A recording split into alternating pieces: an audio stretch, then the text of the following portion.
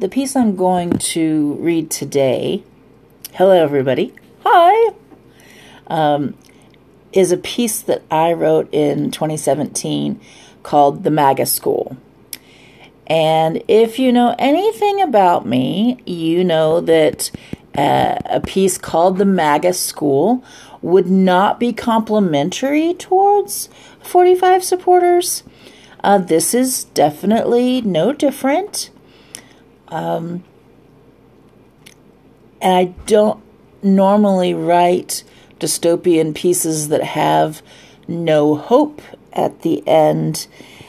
So you can listen and see if this is what is typical or if this is not typical or atypical.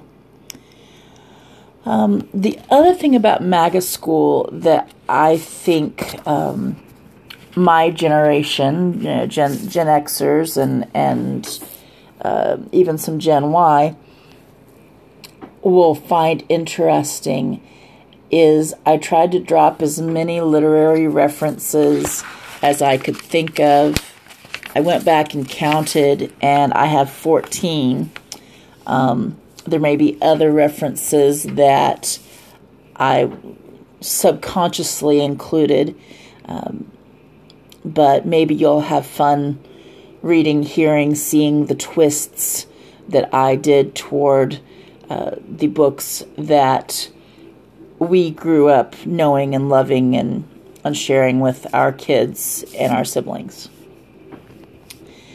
So without further ado, and the podcast disclaimer, I wrote this, I published this if it appears anywhere, I have performed this live before, but it is my writing, it's original to me. Even places where I am hat-tipping to literary greats, it is my interpretation of them, my hat tip to them. I'm not claiming any characters or any scenes as mine if they don't belong to me, obviously. So please don't take down my podcast and shut down my channel. Now, without further ado, here is MAGA School by Phil Campbell.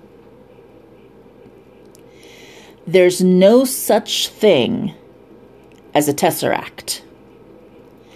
Muggy Maggie's hand cramped from practicing the cursive letters to form the words and sentences that she hated. She was sure that as she connected each loop and crossed each T, some goblin, elf, or fairy somewhere was falling down dead. She tried not to think about that, though, and concentrated on the next two lines. You're not a wizard, Harry. You're just the boy who lived. Maggie imagined some poor boy in tattered magician's robes cleaning out a fireplace in a tall tower, while some ancient schoolmaster wizard, some tall, stick-thin remnants of the bones of a man, berated him for continuing to breathe the air. What kind of accident had befallen poor Harry's school so that other, more promising young wizards perished, but he, who had not yet discovered his talents, perhaps, remained? Maggie felt that was the way history should go. Young people became historical figures after some period of adversity. She did not believe in leaders born with silver spoons, no matter how many sentences she had to copy. A lock of curly, sandy-colored hair fell into Maggie's face. She quickly brushed it away with her left hand and resumed copying with her right. She didn't dare look up from her primer. Headmistress was quite strict. Maggie copied the wizard line again. She had to write each 100 times before she could have her repast. But so far, as long as she copied and kept her head down, she avoided further attention from the punishers. Good thing they couldn't read her mind, she thought. Maggie wistfully remembered the teacher who had taught her cursive. Surely she had not dreamed that teacher, that year of taking notes to and from the office and all around the school until all the grown-ups were sure she could read them. She remembered the hallways and the water fountains at her old school clearly. This school, if one could call it that, was different. If Maggie dares to look to one side or the other at her classmates, as she had once done, she would only see a foggy visage of them, also copying, and not quite clearly, and never to the point that she could make out a single face. She tugged at the sleeve of her black dress, trying to keep writing the hateful words as she did. Headmistress called them robes. Maggie didn't feel like that was right. The dress sleeve pulled at her still oozing skin. "Magga, have you learned your lesson?" Headmistress called. Maggie put her head down. Headmistress was not to be answered, even though Maggie ached to say, "My name is Maggie."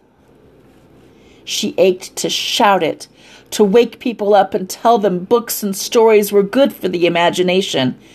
Lies repeated over and over again did not become true, and the difference between fiction and lies was important. But the punishers were at her elbows, waiting for Headmistress to nod. Maggie could not give them a reason. She continued to copy. Maggie had heard people say 45 would be the death of freedom, and that made sense because the meaning of life was 42, same as Robinson's baseball jersey. Bad things came in threes after that, like Headmistress and her two punishers. She tried to lift the sleeve of the oozing, healing brand that was on her arm. How many bad threes were found in 24602 anyway? Part of Maggie itched to do the math, just a break from the monotony of copying. But math wasn't allowed.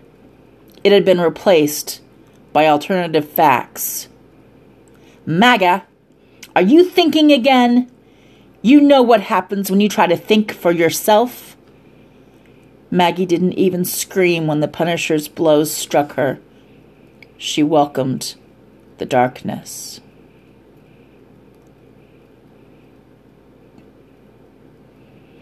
Okay, so that took a morbid turn. But I do hope that you enjoyed it. I hope it helped you escape for 7 minutes and 34 seconds anyway. If you enjoyed that, there is more to be found on my website, www.philcampbell.com. And of course, you can place your requests on Facebook, where I am Phil Campbell, or the Creative Writing and Publishing Workshop, or Phil Campbell author page. Have a great day. Make it count. Bye.